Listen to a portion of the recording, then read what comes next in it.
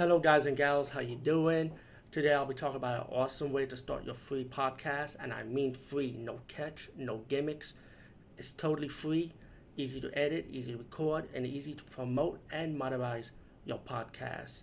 It's called Anchor.fm, and I highly recommend you guys and gals check it out and start your own podcast and let your voice be heard. And also, don't forget to listen to Wild Dog Podcast and tell them that I sent you and that you hear it from me. So you get more people to join Anchor.fm.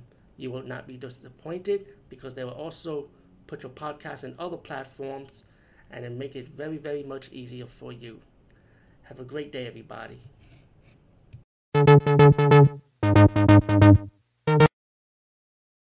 This is an action comedy, a little bit of a horror element, but a lot of action comedy. This is a fucking good movie, man. Um, Even with the comedy elements, I actually liked it. The subtitles is bad because it also shows transfer actually, but you can pick up on it. Plus, I got a good description of the movie anyway. Pretty much it's about white magic versus black magic. You got these two bubbling idiots, right? That's the comedy part, running around causing trouble, trying to get some money, trying to be stupid. And then they were picked by this white magic guy, like a Taoist priest, taught him how to do white magic, and something goes, all that shit. But then you have the Japanese coming in, and this is when the heavy action gets into play now. You got Japanese samurai, you got ninjas, you got a lot of sword fighting. Let me just say, this is not Splice movie, just in case if you think Japanese and Chinese put together. It's not. It's a really good fucking movie. Ghost Galore. I was surprised.